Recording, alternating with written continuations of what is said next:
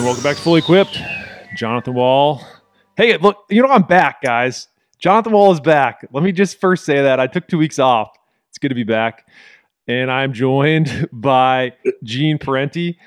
Uncle Gene, just you and me, which is always a little terrifying for me. Yeah, I know. Because I know. What could go wrong? These two yahoos. What could go wrong? Well, yeah. I didn't know if you were back from vacation, so I wanted to pirate the pod by myself and just take it totally off the rails. That would have been really terrifying.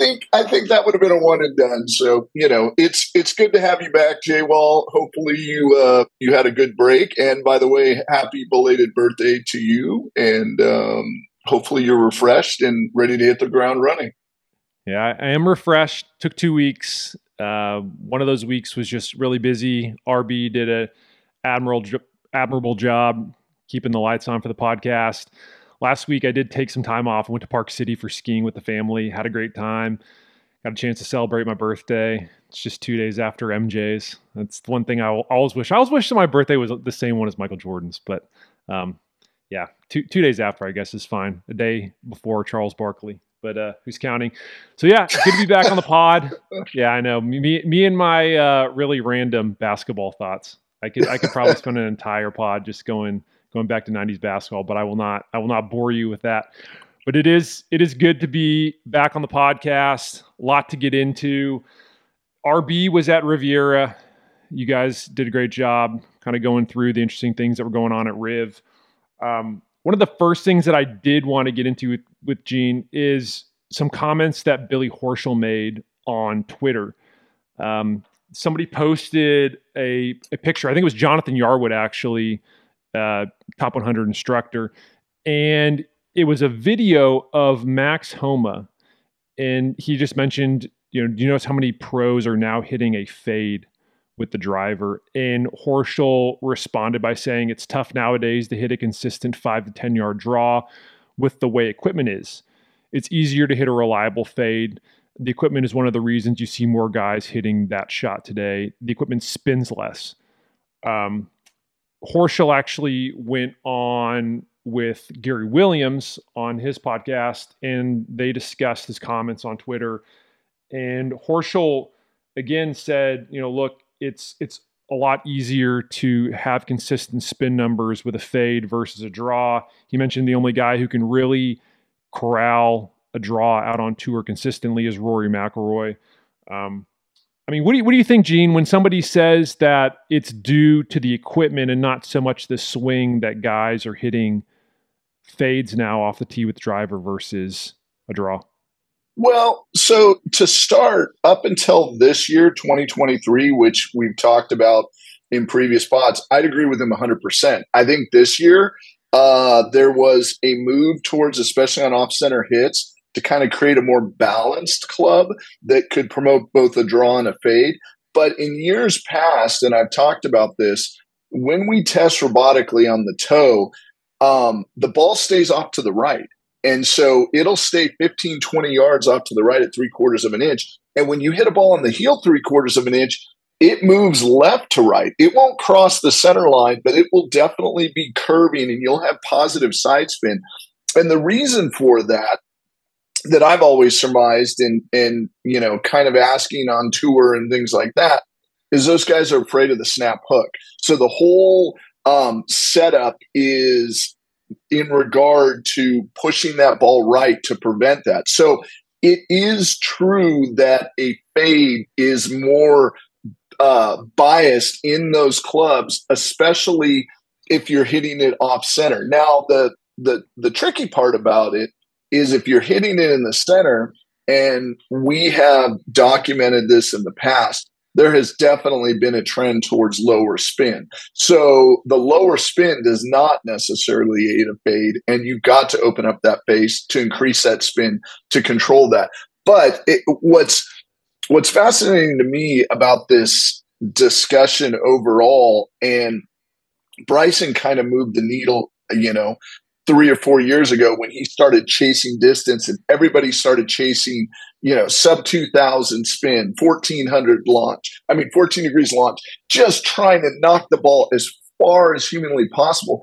what everybody started seeing was it's really hard to control the ball, and suddenly the ball can go off the planet really easily. So the power fade, and sitting there watching the tracking at Riv, and Tiger's playing it, Rahm's playing it, Homa's playing it. They're all playing that because they know they can control it, and it's interesting. They've all kind of planed out at about 180 miles an hour ball speed, too. That's the other interesting thing. So they're getting plenty of speed out of that golf ball. So they're getting the golf ball out there to the proper distance that they need for whatever their approach club is going to be. But they're doing it with control, and control allows them to hit more fairways and keeps them in contention. Yeah. And, one of the things that did stick out to me is Horschel said the equipment makes it easier to hit a fade. And I mean, if I was going to look at the general equipment landscape, I'd actually say that the equipment nowadays, and speaking strictly to the drivers, actually makes it easier to hit a draw. I mean, a lot of today's products, it feels like, have more of a draw bias. I always have thought, well, for the tour pros, for a guy like Horschel, it's a lot easier to hit a fade probably because you have tour reps who are able to add rack glue inside the head to help set that club up to be more fade bias. That's not something that the average golfer is getting access to. You'd probably need to go to a club builder to have, and a good one at that, to have them add glue inside the head to change the CG and to help induce a fade more than a lot of the other drivers out there. I mean, what are your thoughts on that? I mean, when he says that it makes it easier to hit a fade, I say, I don't really know. I think it's a lot easier to hit a draw with today's gear. Well, yes. First off, 100% agree with you as far as typical product available to amateurs, because the fade / slice is the predominant swing. What's interesting though, if you break it down, everything now is mid to low spin, right? Very rarely the only time we find higher spin products that we looked at over the sample size of all of the clubs that we tested are the complete draw biased. I mean, just closed face, heel weighted, etc. But if you think about it, a lower spinning product actually does bias towards a fade because it doesn't flare too much. In other words, if you had a mid to higher spinning product, you're kind of screwed if you try to have a fade because it's going to flare and turn into a 3-wood on you. And so you could almost kind of make the argument that by having a lower spinning product, it allows you to control the fade, but not have the fade get away from you and not have the fade flare, which is the definite distance killer. So, if you can take a 2200 spin, say, and turn it into a 2700, you're still in the manageable range from a launch standpoint, but you're also creating a little bit of side spin that gives you control and allows you to hit more fairways. Yeah, that's really well said. Something else that Horschel mentioned that I did need to bring up. So Gary Williams asked him about spin rates, like where does he want to hang in? And Billy said for draws, he wants to be around 25 to 2,700 RPMs in the spin department. With the fades, he's like 22 to 2,400. I mean, those numbers feel like they should be flip-flopped, right? Yeah, he got those backwards. Yeah. Okay. Okay. just that simple. You open the club face and increase the spin. You close the club face, it decreases the spin.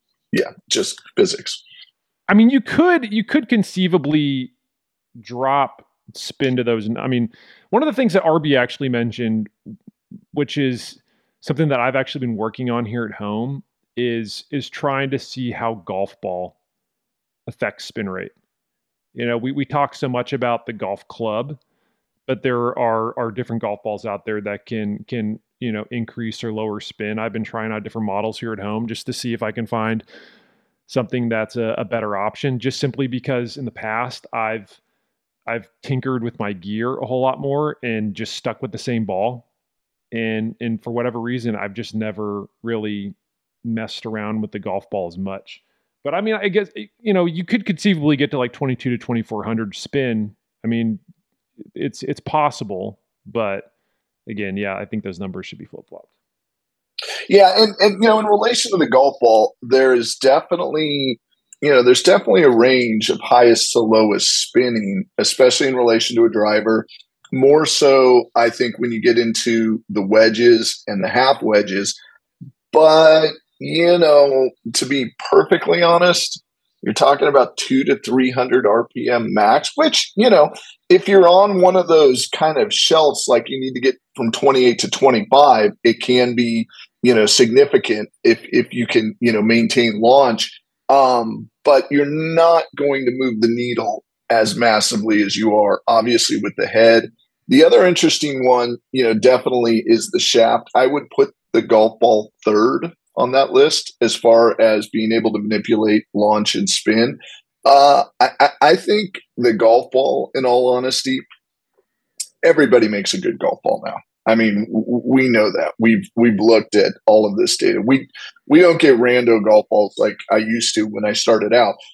But what I think is critical for a golf ball and a player, and especially an amateur player, but this goes even more so for a tour player, is confidence in that golf ball. Is when you hit that golf ball and you hit a good shot, that visually you see it and visually it hits that window that you're looking at.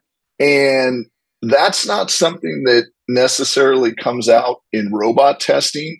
It's just more of a subjective analysis that when you hit a good shot, you feel confident about that golf ball. And if you do, then it's kind of like what I call the checklist. It's off the checklist. So I'm not concerned about when I hit a bad shot, I know it's me. It's not the golf ball. When I hit a good shot, I know it's me. And, the golf ball's doing what it's supposed to do. That's kind of my objective analysis of golf balls, taking data out, because you've got to have confidence in that golf ball and not be thinking about it while you're playing. Yeah, that's good. Not thinking about the golf ball, not thinking about anything in general is really difficult for me on the golf course because I'm a head case. So maybe that's why I'm trying different golf balls simply to try and shave off spin or increase spin.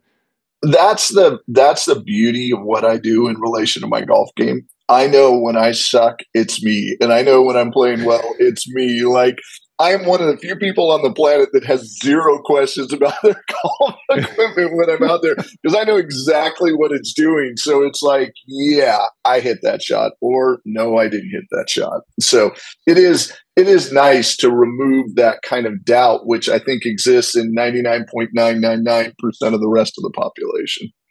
Yeah. All right.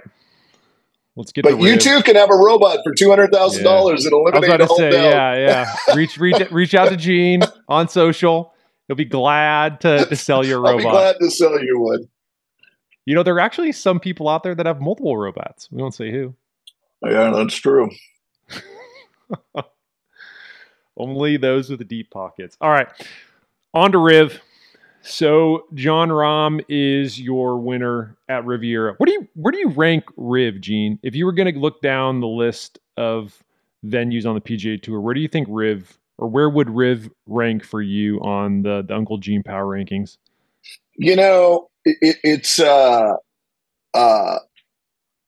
I'm a little biased because I went to UCLA. I've grown up in the Southern California area. Okay, so number one. No. I wouldn't call it number one, but it's a beautiful track. I don't necessarily. One is all right. Two, but then all of a sudden, when you start getting into that canyon and some of the shapes and the bunkering, it's just a real, And come on, how many par threes do you have a bunker in the middle of the green? I mean, that's like Scotland, esque. Awesome. I mean, there's enough idiosyncratic aspects to the course that I think make it really, really unique. In relation to, no knock against Florida, but you start getting into kind of these traditional courses that you would expect in these regions. And some of the West Coast courses, they seem to play with terrain a little bit more, and because of that, I'd rank Riv pretty high up there. Yeah, I would say it's in my top three, and I really like East Lake. Love Hilton Head. Harbortown is great. It's one of those old school tracks. It's not long, and a lot of golfers love it because it does force you to take long irons or a high lofted fairway off the tee at times just to hit it in the right spots. Number one for me probably is like TPC Deer Run, Quad Cities. Like, I don't know. I have an affinity for that tournament. Love TPC Deer Run. I'm actually being serious. So how many? Let me ask you this question: how many tracks in the rotation have you been to? Probably all of them. All of them? Wow. Yeah, that's impressive. There were years when I was working for the PGA Tour covering gear, and I was on the road pretty much every week. Wow. Yeah, wow. I know. Those first few years, it was like the Monday to Wednesday grind every week. And I think there were a couple that I took off, but and like the craziest part is like for some of them, I'd show up on like Sunday nights to be there first thing Monday morning. I'm not sure why.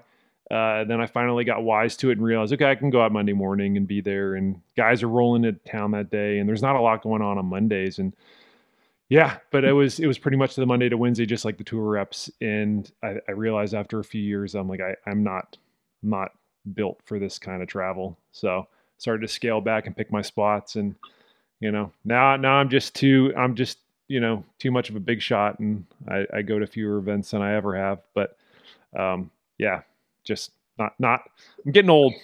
Just not used to that travel life anymore. Don't even talk to me. I don't even want to hear it. I know. Anyway, so Rahm wins at Riv. The one interesting thing that I did want to point out about his setup is something that RB mentioned in this week. So he was a godsend and handled the weekly gear notes for me, which I did appreciate. He was at Riv, so he knew what the heck was going on where I was skiing and had no earthly idea who was making gear changes. People were reaching out to me, I realized, on social media while I was off the grid, and I'm like, oh man, I have no idea what change you're referencing. But yeah, just talk to RB. So the one that Rahm makes is RB called it an under the radar gear change, but I feel like it's an important one because if you go back to when he first turned pro, Rahm was using Aldala's Tour Green shaft in his driver in his fairway woods. And over the years, he's changed out the 5-wood. He went to a graphite design 80Di black 8X in the 5-wood. And then at Riv, he went to the same graphite design 80Di black shaft in his 3-wood. And you might be saying, okay, well, what's the big deal here? Well, the fact that he's now changing out a shaft that's been a part of his game for that long should make you stand up and take notice. And that's where we're at with Rahm now is we're not talking, he's not going to be making changes to his, to the clubs in his bag, but if it's something that makes sense, he's going to be making a change to the 3-wood.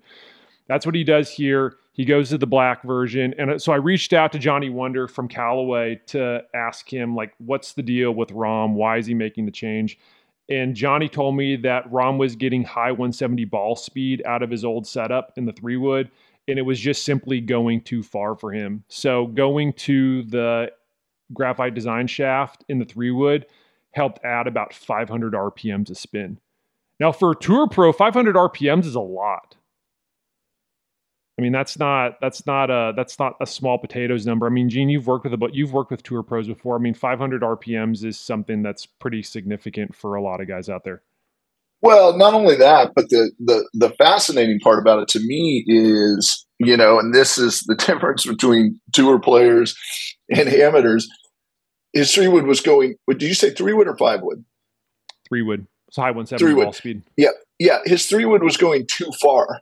I mean, those words like anathema to an amateur. Like, what do you mean? Are my 3-woods going too far? He's looking for his 3-wood to land at a certain distance and control it. And so, it was interesting. I was watching some social media from Waste Management. He played on Wednesday with JJ Watt, and he was walking next to JJ. And he was about the same size. I was surprised, and Watts just retired. His arms are bigger than my thighs. but Rom looked like he could have at least been the free safety, if not the weak side linebacker. I mean, I was looking at him and I was like, man, he's a big dude. So, and he's got that little short backswing. He's just firing at the ball. He's so incredibly strong. But as we talked about, and we started this, strength is not an issue for him. What is an issue for him is control and distance control and accuracy, because the shots that he plays are not maximizing distance. They're maximizing making sure that he's landing in a certain area and he's landing in that area accurately. So he's really an interesting case. But yes, 500 RPMs is a massive change. That meant that he wanted that 3-wood to be landing, and I'm guessing he wanted it to be sticking greens, not necessarily running out. From a but the other thing about Rom, and I remember a couple years ago, at 18 at Kapalua, he can hit a draw when he needs to. And that's what's wild and shows that, he's one of the best players on the planet, is when he needs to, and you watch him hit a draw, it's as beautiful as this power fade. And so he's got that in his toolbox as well. Yeah, and the interesting thing about his 3-wood setup, he's using a Callaway Paradigm Triple Diamond tee. In the tee, from people, the first time we posted photos of the tee head, it has a deeper face. It just looks like a tour fairway wood. Xander was testing it out initially. You had some of the big names for Callaway who wanted to see this slightly deeper face on a fairway wood. A lot of those guys are catching fairways a little bit lower on the face, and you can even I took photos of Roms. I'll post them on social, but you can see a lot of the marks on. I mean, there are some that are kind of center to high, but a lot of the wear is on that lower part of the face. So see, but that's interesting. He's playing the Triple Diamond, so that's a lower spinning head. So it's like it's like that's a little weird from a performance standpoint, because he's got a lower spinning head, but he's putting a shaft in that generates more spin to offset it. It's like, why not just go to? He's got to like the look of that head, and as you said, the depth of that face, and giving him confidence, because he's offsetting the performance characteristics of that head with a different shaft. So that's an interesting paradox as far as how you are approaching it, but it shows that the head gives him more confidence.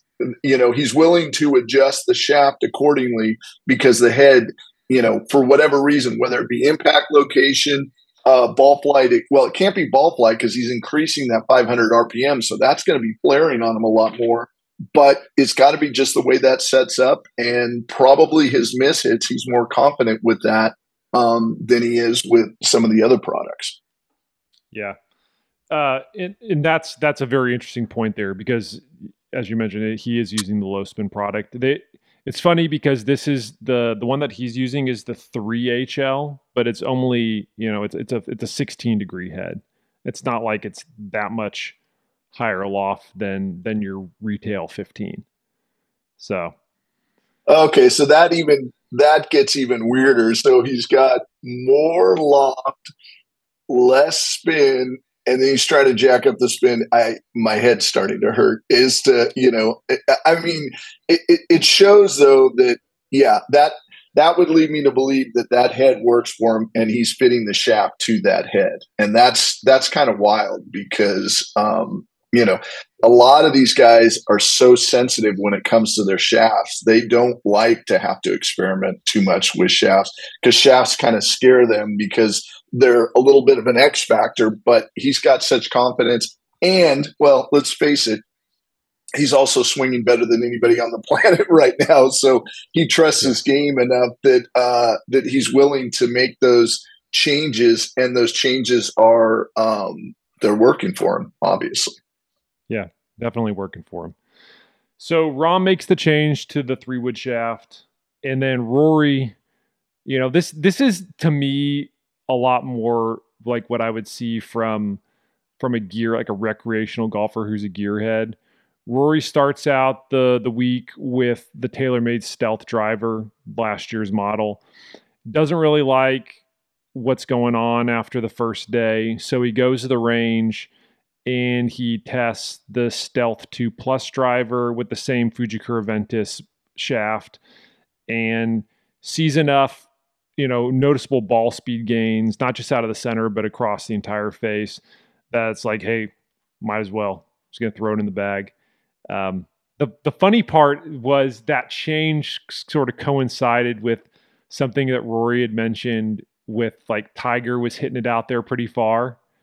And so I wonder if Rory's still longer than Tiger, but if like seeing Tiger maybe hit it past you a couple of times or, get pretty close, if it was like, oh man, this is making me a little uneasy. I just want to see if I can get a bit more juice and switch drivers.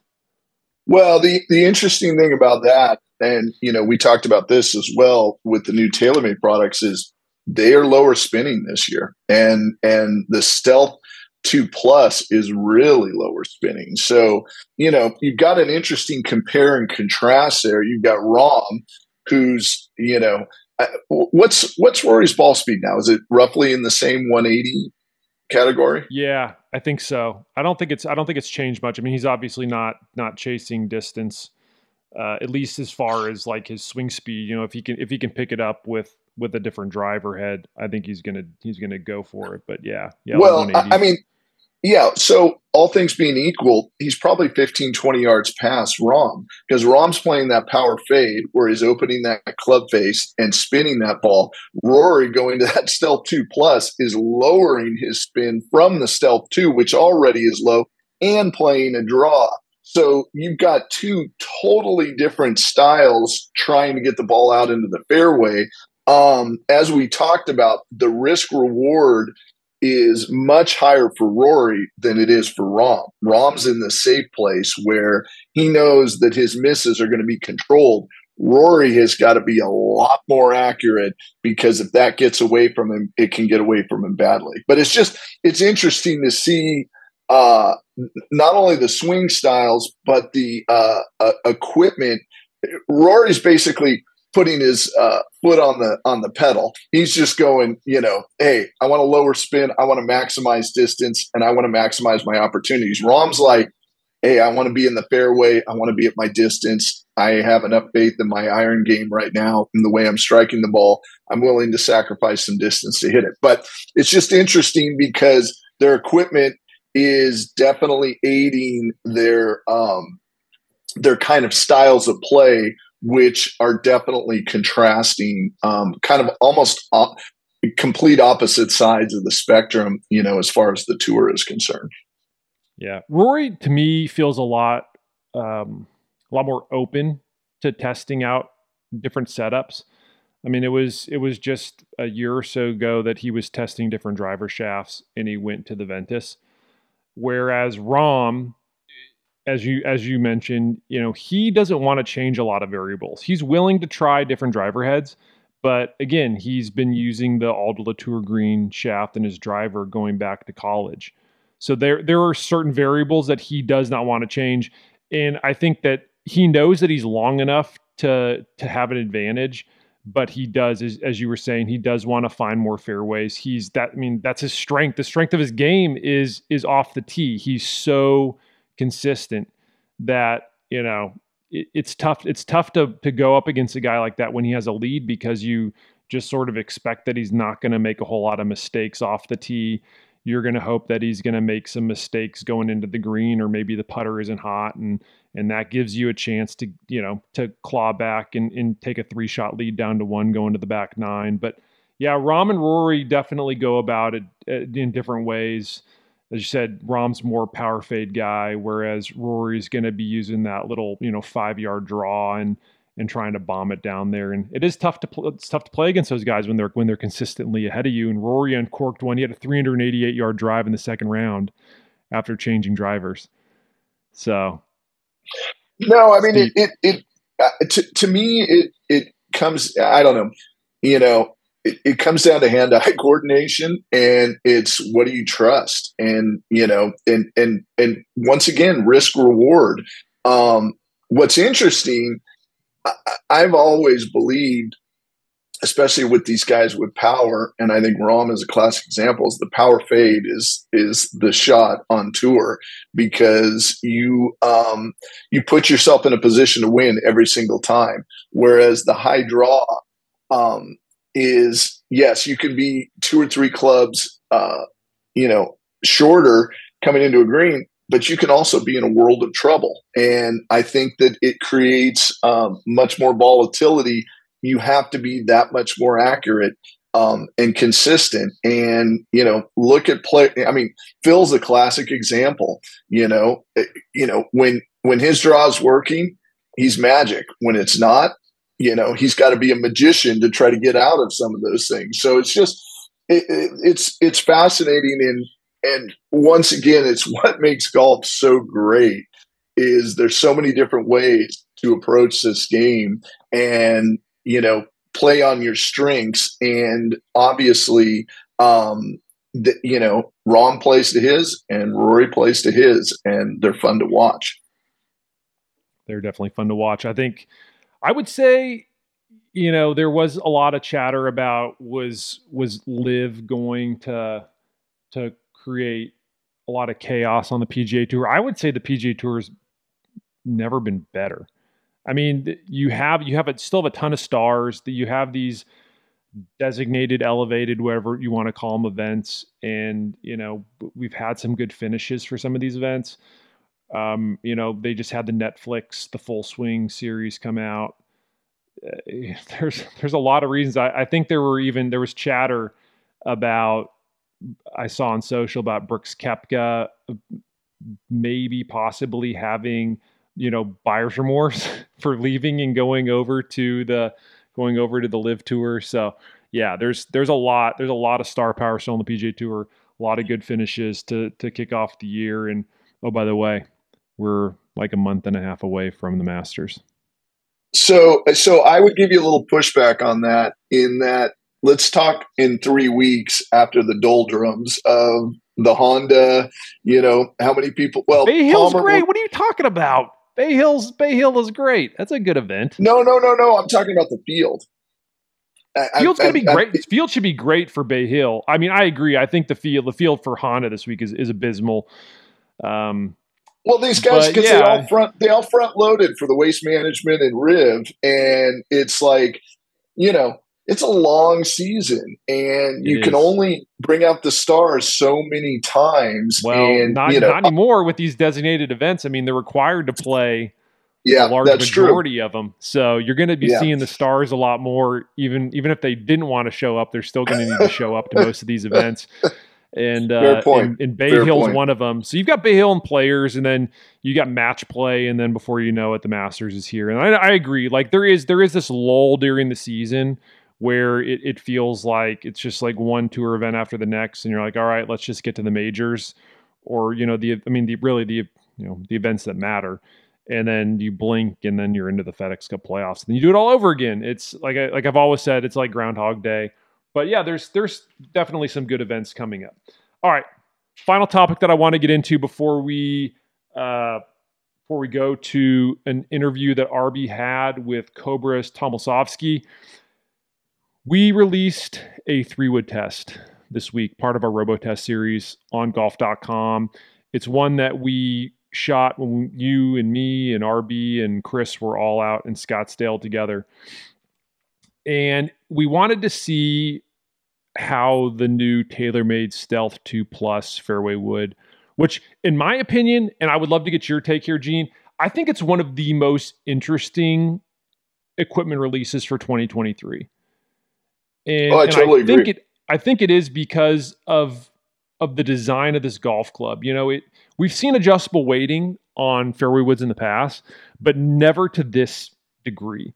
The Stealth 2 Plus has a 50-gram adjustable weight in the sole, and you can jam it far forward and turn it into a mini driver. You can push it all the way back and turn it into, as RB found out, and we'll get into those numbers, essentially like a glorified 7-wood, 9-wood, which is just crazy. And even with the spin rates, but it really is, from what we saw, like 3 clubs in one. And I wanted to have your robot test it out and see what the numbers look like, because this is something that I've continued to preach on the podcast, which is the robot does a great job of just sort of cutting through the bullshit and just giving you the numbers. Like, if you want to know, does a weight, a 50 gram weight, which is essentially like 22% of the mass on this club head, like, does it do its job? Does it induce a higher launch when you jam it all the way back? Do you see a noticeable difference when you move it forward? Because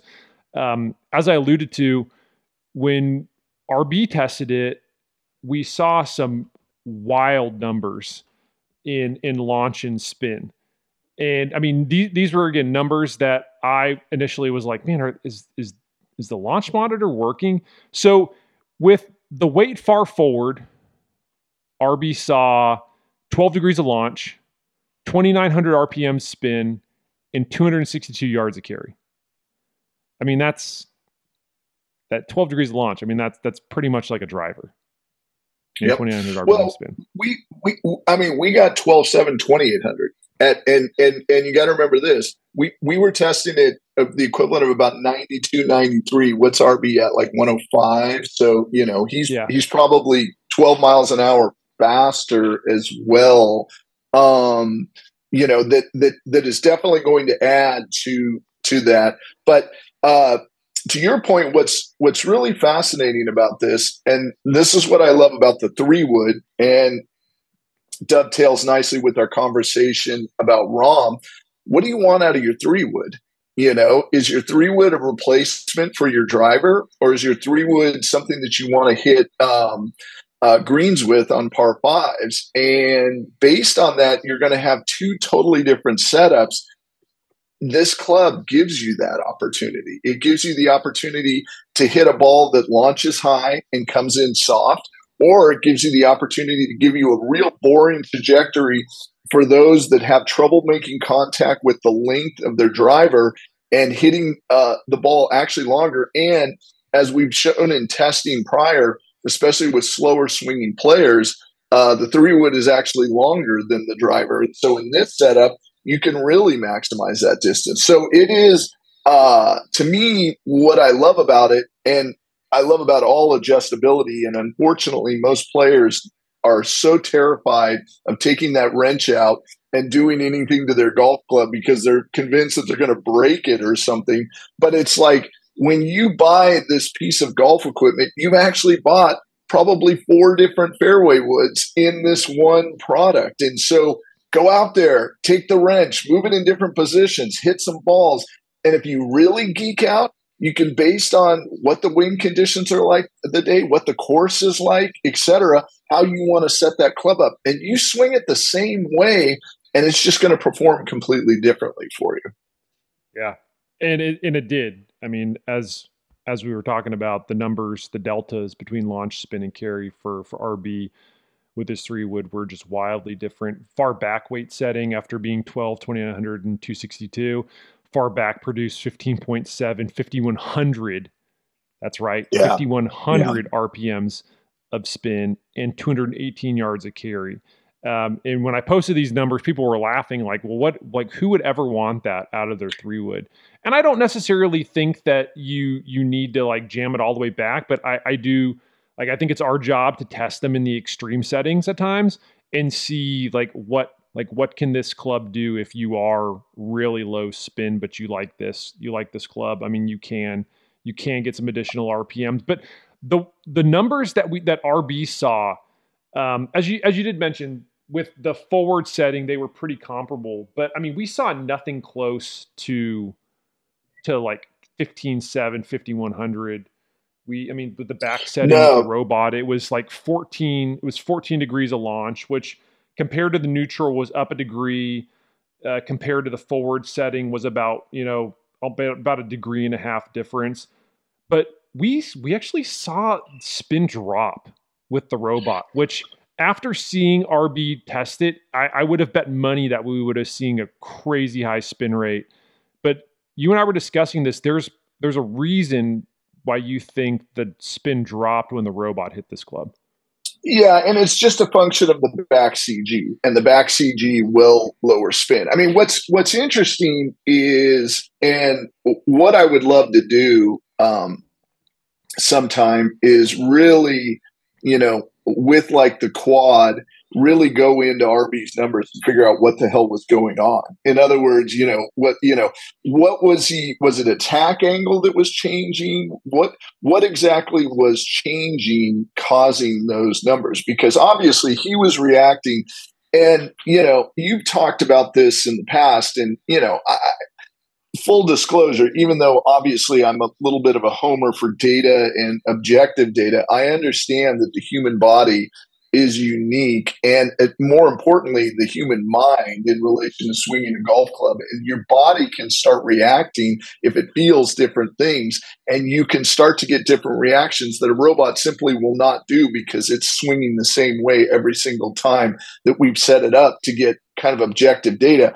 But what intrigues me, and it would be an interesting kind of follow-up, is to look at deeper into his numbers and figure out what was triggering these changes, because he obviously was reacting to the club, and the way that he reacted caused his body to do some interesting things. And that's the beauty and madness of golf. Sometimes we will see results robotically that mirror identically players, and other times we won't. And a lot of times it's a function of how the player accelerates, what they're doing. And sometimes weight will cause a player to either consciously or subconsciously alter their swing, and especially better players. Better players, it's interesting on tour. Players, and I hear this all the time from tour reps, especially shaft reps, they'll only look at the first 2 or 3 swings that a tour player hits with the shaft. And if they blow it right or blow it left, that's what they're looking at, because the tour player will then adjust, and all of the launch data and all of the, measurable metrics will look exactly like their gamer. And then they'll hand the club back and go, yeah, I wouldn't trust that out there, in play. And you're like, what do you mean you wouldn't trust it? It's performing just as well, if not slightly better. And yet they are making changes in order to get that window. And those changes are an X factor that doesn't come up in the data, but they're having to make them. And so that's why they only look at a couple of the swings. So with player testing, it's more kind of tea leaves and figuring out, did the equipment cause this, or was it an adjustment that the player did that caused the equipment to do this because of the trend? And so these are the things that I kind of geek out on, because you don't have a direct cause and effect, and you have to start making assumptions, and you have to start really kind of digging deep into the data, and not just necessarily at launch and spin, but how is it being delivered? What is the face angle? What are the X factors that are causing, these extreme changes? Yep. And you took the words right out of my mouth, Gene. I think this is a good place to wrap the conversation. But, the robot, what I love about what it's able to do is it delivers the golf club the same way. So we're able to help tell you, who this club could benefit. But at the end of the day, even if we tell you who it should benefit, we're just trying to hopefully help you pare down the list of drivers. And then from there, you need to go test them. Because as you can see from the numbers, if the robot's hitting this 3-wood, the numbers, I mean, you can see some changes in launch and spin, but it's delivering the golf club the same way. Golfers aren't doing that. And that's where, as you were saying, like with RB, like how was he delivering this 3-wood in the back setting to get such a wild change? I mean, golfers aren't robots. And I think that's why, again, it's so important to go test this equipment with a fitter to understand if it's a good fit for your game. 100%. And the other thing that I would add to that is the subjective aspect of confidence. Is, when you're looking down at that piece of equipment, do you feel confident or not when you're swinging it? And how does it feel? Feel is a weird analytic, and it's a lot of it's related to sound, but a lot of it is related to perception, and those are things that are really difficult to quantify, and yet everybody has those as humans when they perform a swing, and it's got to feel good in your hands. And if it doesn't matter what robotically it says, doesn't matter how it's designed. You're not going to have confidence. If you don't have confidence, you're not going to put it into your bag. Yeah. All right. Good time now to get into this week's interview. RB had a chance to speak with Cobra's VP of R&D, Tom Olsovsky, about the new Aerojet line, which in my opinion is one of the coolest drivers out there. We have a whole bunch of content up on golf.com about it. RB got into the details behind the driver and the design. Let's get into it. Ryan Brath here at the PGA show. We're cruising the floor, and I have the pleasure of speaking with Tom Olsovsky from Cobra Golf, and you are responsible for the new Aerojet. Or you're part of a big team that's responsible for the Aerojet. For sure, yeah. And when it comes to, I think, highlighting what goes on the outside and on the inside of the driver, we talk so much about the outside and the aerodynamics, which is a key part of this. But you guys have really done a big job of upgrading what goes inside the head, which people don't see. Yeah, and most design, Ryan, is always a trade-off of something. One of the things we knew with aerodynamics after making those drivers for a few years and testing prototypes is typically with aerodynamics, you're raising the back. That makes the CG go up. So we're like, okay, well, that's not great. So how do we get the CG back down? So that's where the power bridge, power shell structures come into place. And really, trying to drive that weight, keep it low. In some designs, we're trying to move it more forward even to get more speed and less spin. So it's really a combination of things. The power bridge is also combined with the power shell because we have power shell in irons for a long time. But we felt like, we hadn't quite figured out how to put them in a driver because some of the technologies, and then same thing with fairways and hybrids. So it's really a kind of a synergy of all these things coming together because we know we need to succeed in every aspect of the head to make it perform better because golfers want everything. They want distance, forgiveness, accuracy, sound, and feel. How is that process when it comes to like knowing what, say, distance, right? Mm-hmm. It's like we can make a 460 head that's a different shape and just cram the weight like super low, and it's going to create a ton of ball speed, but it's going to be like zero forgiveness. Mm-hmm. And then you can make something really big, but you might not get the same forgiveness because you're getting head deflection, all these different things. What is it like really trying to combine that? And that is the test, isn't it, to create that when you're designing not just one driver, but like a range. So you've got the more draw bias model, you've got the more low spin model. What is that balancing act? Yeah, exactly. It's a balancing act. It's a perfect description. Part of it is, okay, first we sit with Jose and the product architecture gang and say, okay, what do we want to do with this club? We know we typically have to make 3 different performances, but how is each one going to be better than last year? That's really our job. Now, we know not everybody buys every year, but that's really the way the industry compares. So the goal is, okay, how do we make the LS more low spin than last year? How do we make it faster? How do we make it more forgiving as well? Because it's a trade-off. Yeah. With the LS design, the power bridge actually allows us to get a couple 100 points more inertia, even though the CG is a little forward. Yeah. And that's kind of a trick when you think about it. Well, that's not the usual way to do it. But the goal was, that was some of the feedback from the last 2 models is, hey, man, the low spin could use a little forgiveness. Yeah. So we're able to use that power bridge, power shell structure to take some weight out of the middle and spread it out. That gives us 200 points more. So that player now is... The feedback has been, this is more forgiving than last year, and I like that. Even players like Ricky Fowler are saying, hey, I want a little forgiveness. Yeah. So it's a trade-off when you think of each design, and we treat each one separately. What's the standard Aerojet need to do? What's the Max need to do? What's the LS need to do? Because we know, to your comment earlier, if we put all the weight really forward, it's not very playable or forgiving. And then it's not very successful. It's that trade-off. Yeah. I mean, I love testing old gear, and I think it's one of those fun things where I'll get it on a quad, and I'll post pictures on like social media and be like, look, this driver's 15 years old, and it's still not as fast as the old one, but like it gets there. But as soon as you miss, I only post the good ones, by the way. You miss on one of those old golf clubs, and it's like you lose 30 yards. You miss low on the club face, that thing is nowhere, right? And I think it's crazy to see what happens now when you take a driver that has a larger face and you take that center of gravity, you fine tune it. And from our robot testing, because we have the opportunity, I know you guys do your own as well, right? But we saw something like the Max have such a shrink, like a tiny dispersion. And that's not by accident. Exactly. And then, the one thing that we talk about a lot in terms of forgiveness is there's a number of facets to forgiveness. the inertia conversation really is about ball speed on miss hits. But then there's things like face radii that have to work with the CG. So all those have to be designed because you want that corrective gear effect back. So you want ball speed retention, you want gear effect correction, you want high-low, spin correction to be good. All those things are designed into the way we do that power shell with the hot face. That helps us. We also have the higher inertia, between the chassis and everything we do there with the carbon fibers and the bridges and shells. So it's all that combination because in the end of the day, we want the golfer to sense that there is something better and it is helping their game.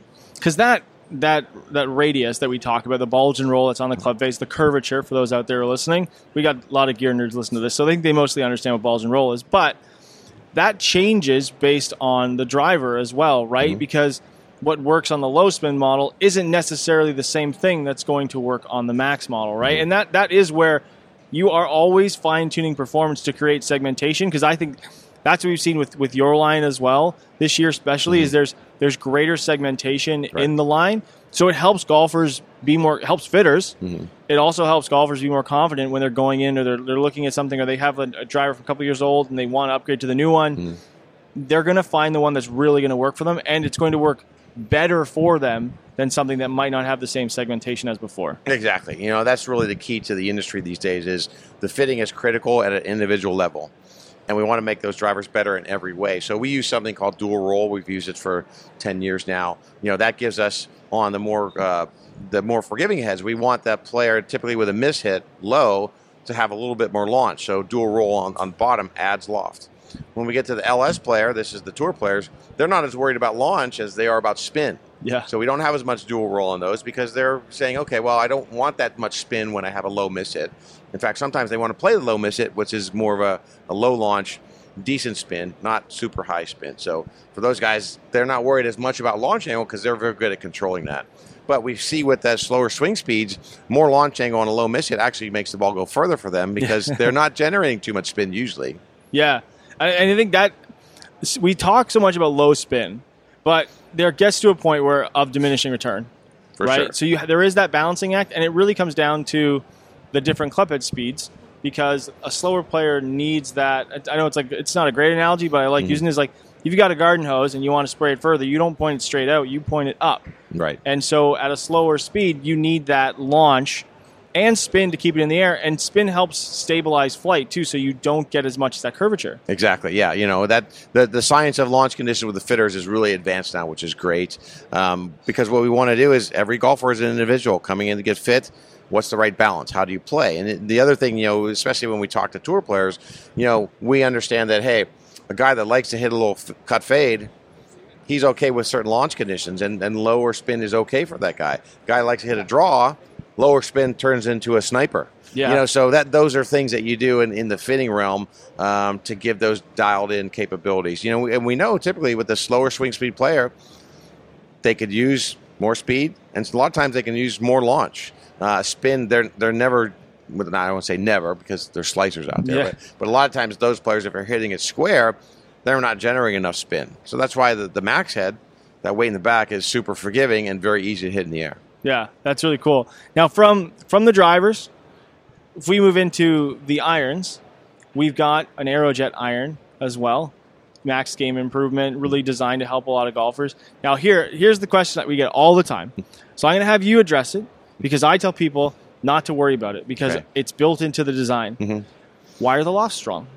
Yeah, that's a good one, and we get that question a lot. One of the challenges we have in the trade-off game is, what do golfers want?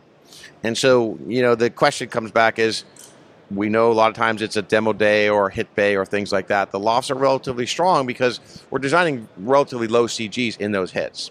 So the idea is, and this actually started way before I came in the industry, but if you can make a lower CG head, hits the ball higher, that's pretty good, except good players think it goes too high, or even regular players. So it actually was started by another company about 40 years ago with a wide sole design. They strengthened the loft 2 degrees. So that started this trend. If you go back in time, which is interesting, go back to 1994 when the King Cobra irons were out. They were the number one iron in golf back then, and a great success. And most people don't remember what the lofts of those irons were. It was it was like the first 45-degree pitching wedge. 43. 43. Okay. 43. So we're not much farther. We're not much stronger than that now. But if you think of those irons back then, they were solid heads. There was no springy faces. There was no design elements and no tungsten and low weighting and hollow shells and whatever. These days we have all those things to help make product better. So we're very thin on the faces. We got fast faces. We got power shell. We got very flexible soles. All those things launch the ball higher. And in many cases, you're not going to see a big detriment in performance by less spin. Now, the trade-off always is, what kind of player are you, and what do you want to do when the ball hits the ground? If we think of a 20 handicapper, they're not thinking as often about holding greens as a 5 handicapper. In fact, they're just hoping to get it near the green. So when you think about that player, sometimes the strong lofts are great because they go farther. They still get up nicely. They're not about maximum stopping power, getting the pins, the things that when we talk to good players, they really concern themselves with. A little bit of the challenge is when you think of the industry of most fitters are good players. And there is an industry conversation, hey, let's talk about how much holding power you want. We find at the end of the day that golfers are trading off between, do I want it to go farther? Do I want that to happen? Or do I want to worry about controlling the green? The golfer is making that choice. So what we do, we offer bending of lofts and lies and all those kind of things. So in the fitting mode, we should be able to identify players that need either strong lofts or not so strong lofts. And that trend is continuing to be more prevalent as fitters get better. We also make, when you look at the blade clubs, I was going to ask you about those next. Yeah. So those clubs are weaker because the tour players already got speed. They've got consistency of strike. They're not saying, I just want to get it near the green. They're saying, de-lofting it too. They're creating those launch conditions. They're controlling those launch conditions a lot better. They're very good at that. But the interesting thing that most people don't understand, and I've been prompting, some of you guys to say, hey, it would be interesting if you said, let's start putting out what tour players' real lofts are. Let's go measure some of their irons. Yeah. Because in my experience, about 30 to 40% of tour players actually take their MBs or CBs and bend them strong. And this goes back into Greg Norman did it. Jesper Parnevik did it. Both Cobra guys. I know some guys at other companies that did it because they hit the ball high. They said, I don't need that height. I don't need that spin. I want to control it. They go strong. Yeah, and they're faster players. That's the thing too. As players have evolved and gotten faster, that has to evolve. It's not. It's not like we're not playing with wooden bats anymore. Exactly. That's the big difference that I think people don't realize, and it's not about the number on the sole as it is about the trajectory in the air. And I tell people all the time, even when it comes to driver fitting, right? Do you care what loft your driver is? You probably don't. You just want to know the numbers to maximize distance based on launch and spin. Exactly. If you're doing the exact same thing with a set of irons, the numbers just represent the distance that it's designed to go for you. Right. Mm-hmm. And I think, we hear people ask a lot of questions about, it should do this or it should do that or it should do this. It's you're only one golfer, right? And there's a reason that there is a plethora of choices when it comes to a line of golf clubs, because even if we go, which we're going to talk about next, is your tour irons, right? You've got a muscle back, a cavity back, and the tour, which has more of an undercut channel. Right. And the thing that I love about them, because I've seeing them side by side here in front of us, is there's an immediate segmentation on the sole width. So from a dress, they look very similar. So if someone wants to build a combo set or anything like that, but there is a noticeable change in the way the sole is designed. Right. And that obviously affects center of gravity. It also affects MOI, and it helps golfers hit a little higher, but you still get that look. Exactly. And it's all in this compact head, which we're looking at here. They look pretty sweet. Yeah. We're loving the way the irons came out. We spent some time on that with our tour staff and our other fitters and helpers, and really excited about those. And I think that conversation of loss is important. And as an industry, it was what do you want?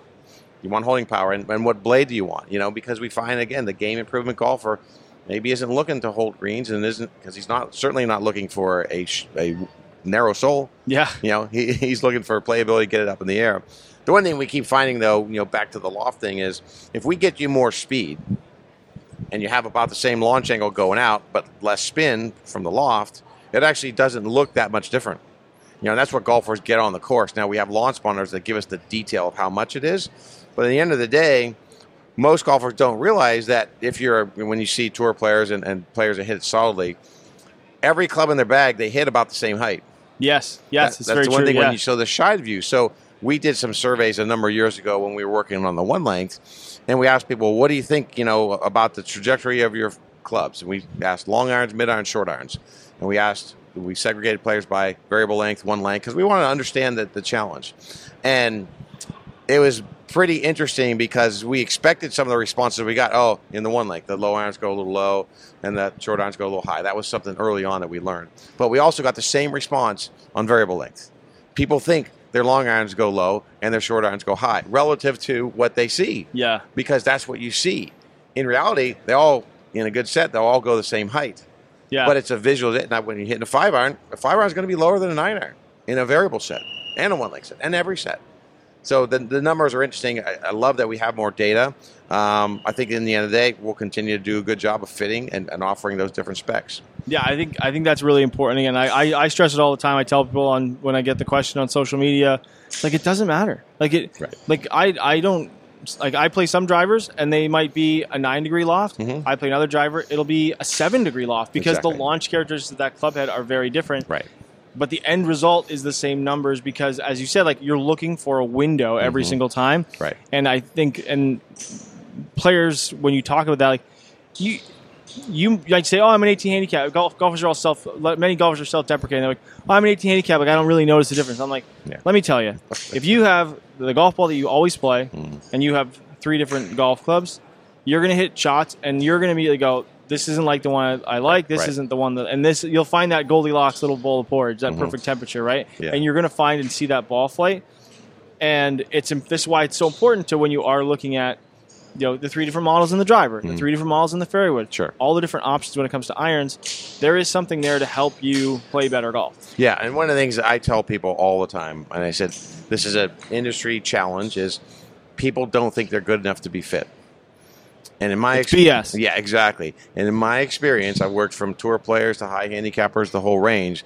And I said, usually you find a lot more benefit in fitting the higher your handicap is than a tour player. Because a tour player is already good.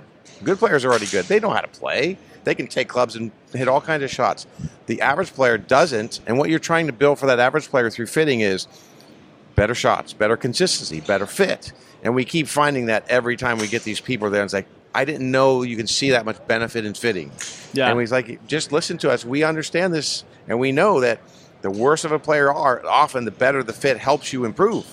And then the game quickly becomes more fun. It just builds on itself. So I think that's one of the biggest misconceptions I've heard in my experience is I'm not good enough to be fit. I'll give you an example. Years ago, my father-in-law, I took him to get fit. And I'd never been fit. Okay, he's 18 handicapper, picked up golf late in life. And, we got him in there for fit. And he got a much better fit. He dropped from 18 to 14. Yeah. Again, because we got him the right shaft, we got him the right head, we got him the right driver spec. And all of a sudden, he's hitting great shots and his consistency is going up. And he's more confident, and everything is better about the game. Yeah. So I said that's what we see, and that's where the industry needs to just remind people. It can really help you more than you think. Just go try it. What do you got to lose if you're 14, 18? What do you got to lose? I use my dad's example because he plays a little less golf now than he did. Mm-hmm. But a couple of years ago, he finally. Although, I kept bugging him for the longest time, you'd think I'd be fit every couple of years. Right. He really got fit. This dude does not practice.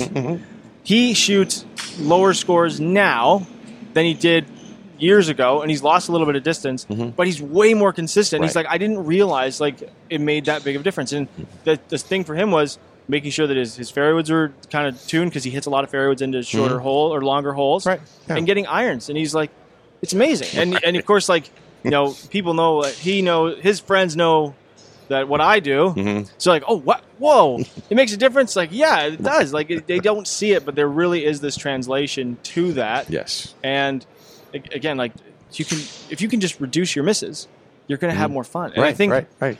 we focus so much on tour players, but there's 99% of the golfing world just wants to go out and have fun. Right. I think that's where it is important to if you break 100, break 90, those are huge milestones that you can have a lot of fun with. And I think, there's a lot here to give a try to and hopefully shoot that next best score. Exactly. And people play golf for fun, as you said.